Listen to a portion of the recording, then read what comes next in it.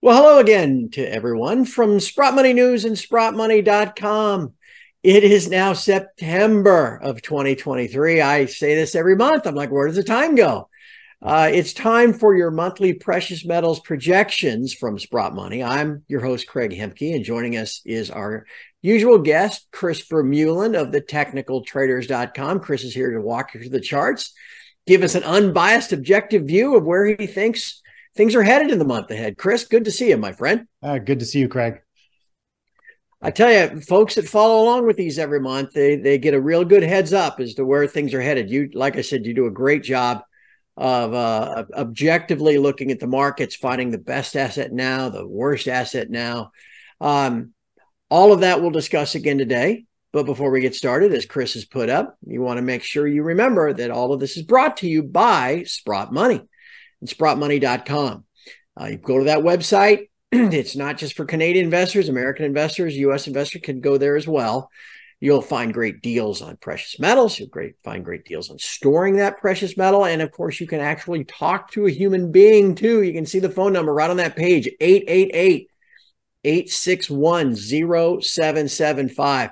Keep in mind when you're looking for precious metal, at least if anything, give them a like or a subscribe on whichever channel you're watching this. That helps them to spread the word, and that helps all of us.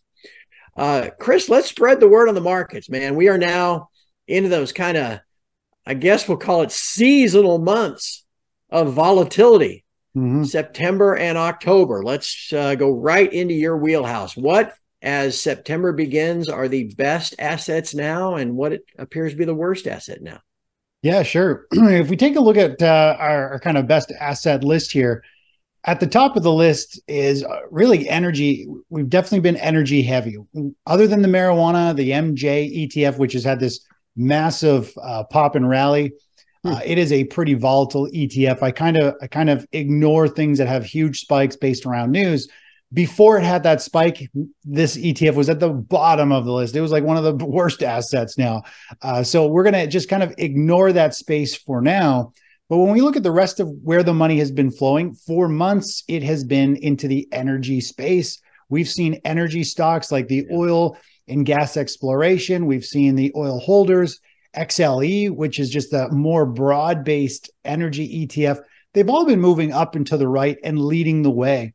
And that's because we've seen crude oil put in a pretty big rally. It's trying to push higher. And really, we're seeing, this space here is definitely coming to life. And it's one of those commodities that actually can do very well just kind of before the market kind of potentially rolls over into a bigger decline. We actually saw, let me just flip back to oil here really quick. Let's go to the oil futures and take a look at the monthly chart, because I think what actually stands out in this space here is a very similar pattern to what we saw in 2007, 2008. So we saw a rally up in oil, it consolidated, and then we had this blow off move just before the stock market went into a major kind of decline. And it ended up pulling back down. You can't see it, but there's a wick that came down here. It found support in this area. And then we had a massive market correction. A financial correction was this lower half. Well, last year we saw crude oil have a huge blow off move.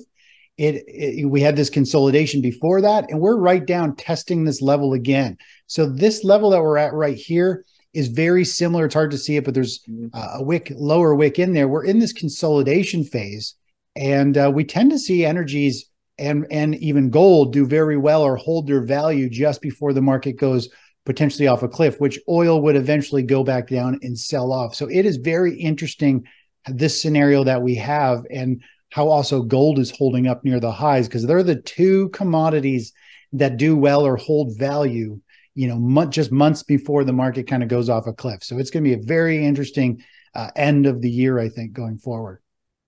Well, and I'm glad you brought up crude oil, because it is, obviously energy is the biggest input and driver of global inflation, not just domestic inflation. And it has been going like crazy, as your chart shows, from 65 to 85 over the last couple of months. That pullback you mentioned, I don't know how much of that is attributed to the Biden administration dumping crude oil out of the U.S. Strategic Petroleum Reserve. And so if that temporary supply goes away, what happens? But But let's watch that chart. Obviously, you've shown pretty critical support at around 65. What would be a resistance level that, if broken, could send things to the upside? Yeah, I think resistance is going to be somewhere up around 93, 94. You can see there's a couple Okay. monthly wicks up here. We had a bar trading through there. We had a wick low, and then we had another bar over here. So that 93, $94 could become a pretty major resistance area on the chart. And if it gets rejected there, it could very quickly, start to roll over and sell off going forward. Very, very interesting. How about a worst asset right now, Chris? And Yeah, please don't tell me it's the GDX. let's go down here. It's actually the solar space or clean energy, TAN or PBW. Okay. They're kind of in that space. They have just kind of fallen off. I mean, they're doing the exact opposite of crude oil. Crude oil has rallied, clean energy has sold off. Crude oil is poking to new multi-month highs. This clean energy space is poking to new multi-month lows. So they're like an inverse play on each other. And it's definitely just not finding a bid. I don't know if there was some new what's going on there, but there's definitely no one is interested in this space. Volume is pretty light. It's just there's no interest in selling. Just keeps kind of unwinding and driving the price down.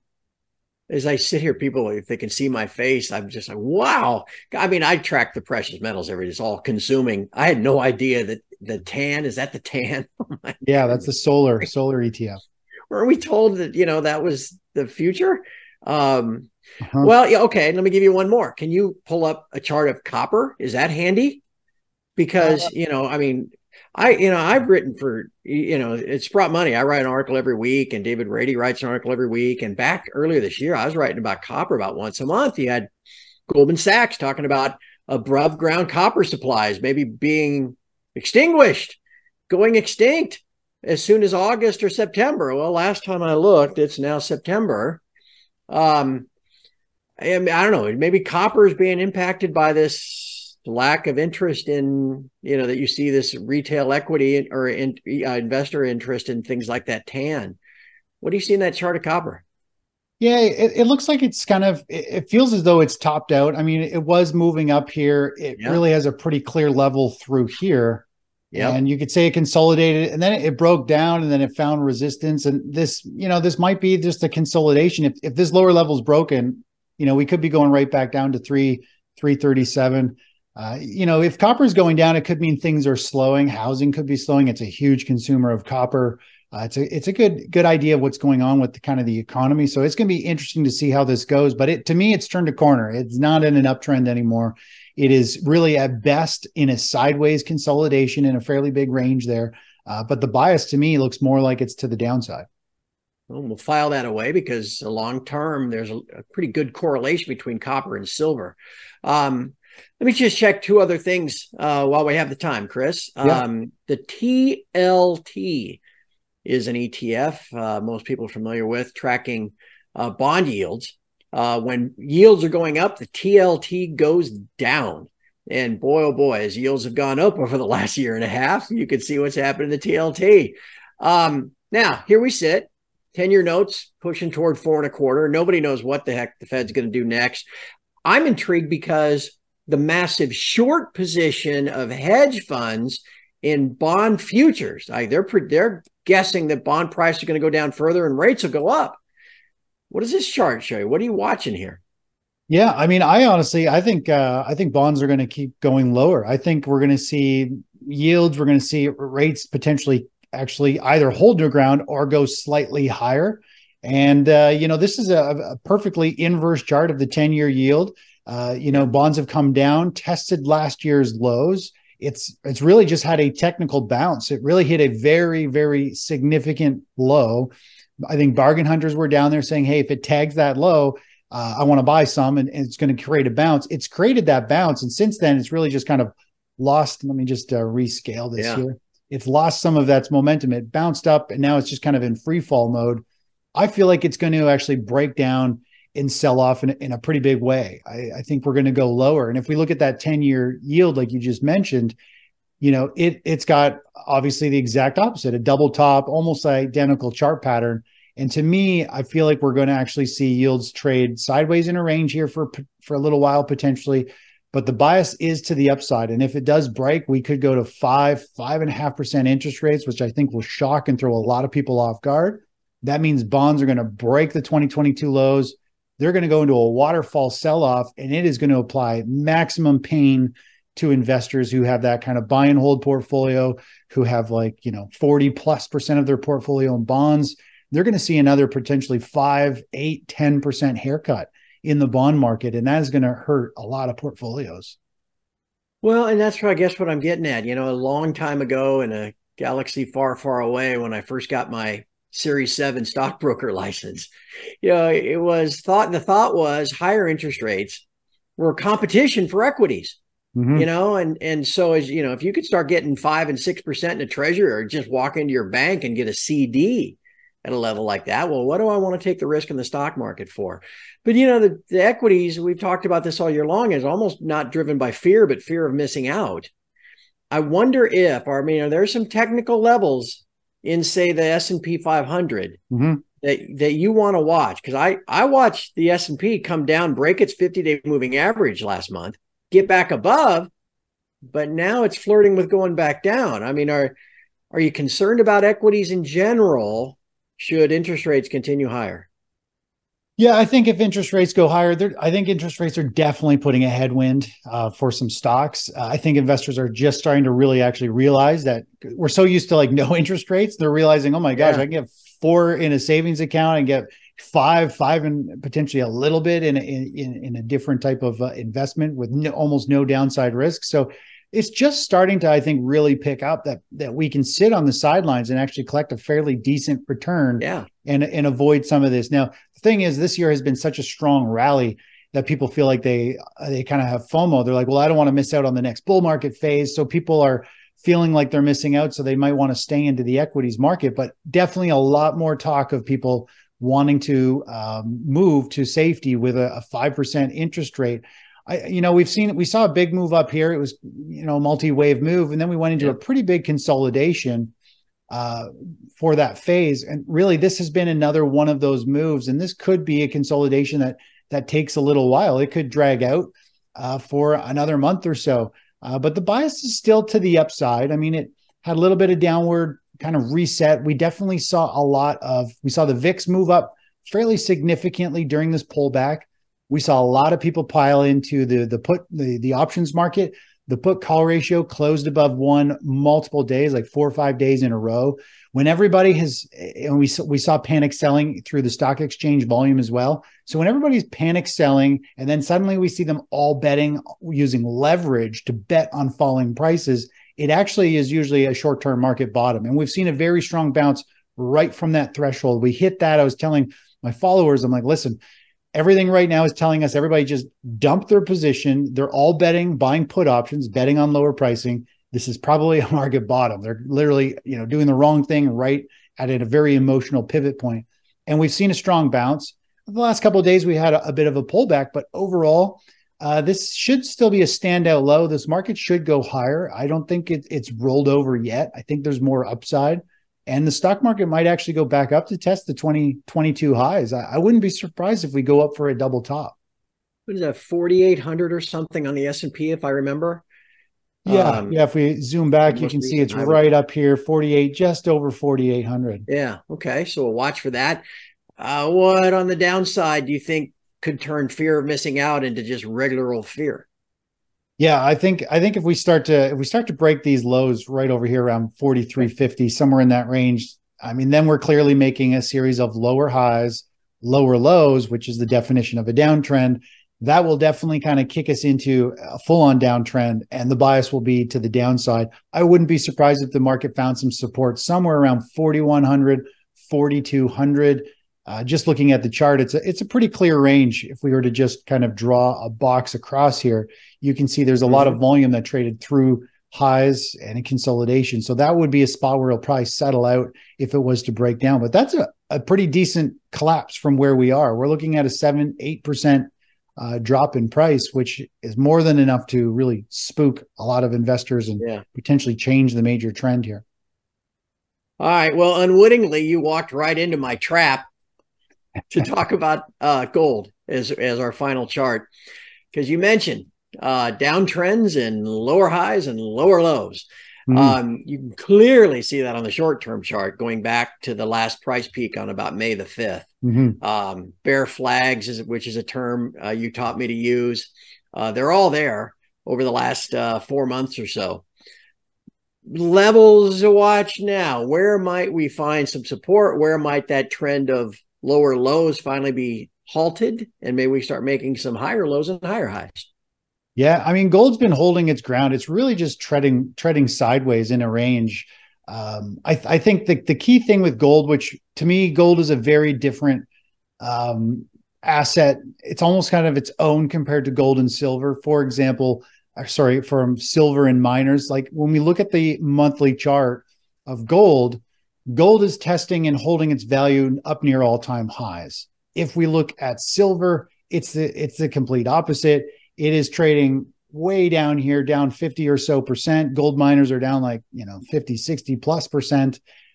So gold is definitely the overall global safe haven play. So, the reason we're seeing gold hold up, I think, is because the whole world sees weakness. The whole world is nervous, and they naturally think, a lot of them think gold, simply because it moves slower. I'd much rather store my value in a precious metal that doesn't move 5 to 8% a day. Yeah, right. We want stability, and that's what a lot of people do. That's why gold is kind of, I think, holding its value very well, even though we've had a very strong rally in the dollar index.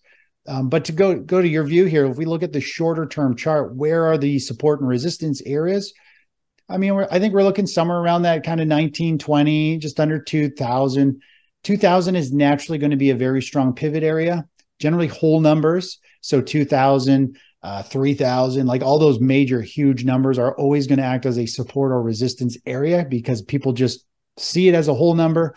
But we also have 2100 or 1900. So price is usually going to ping pong around those, like almost like an apartment building. If you're above, that level, then it acts as a floor. If you're below it, it's going to be a resistance area.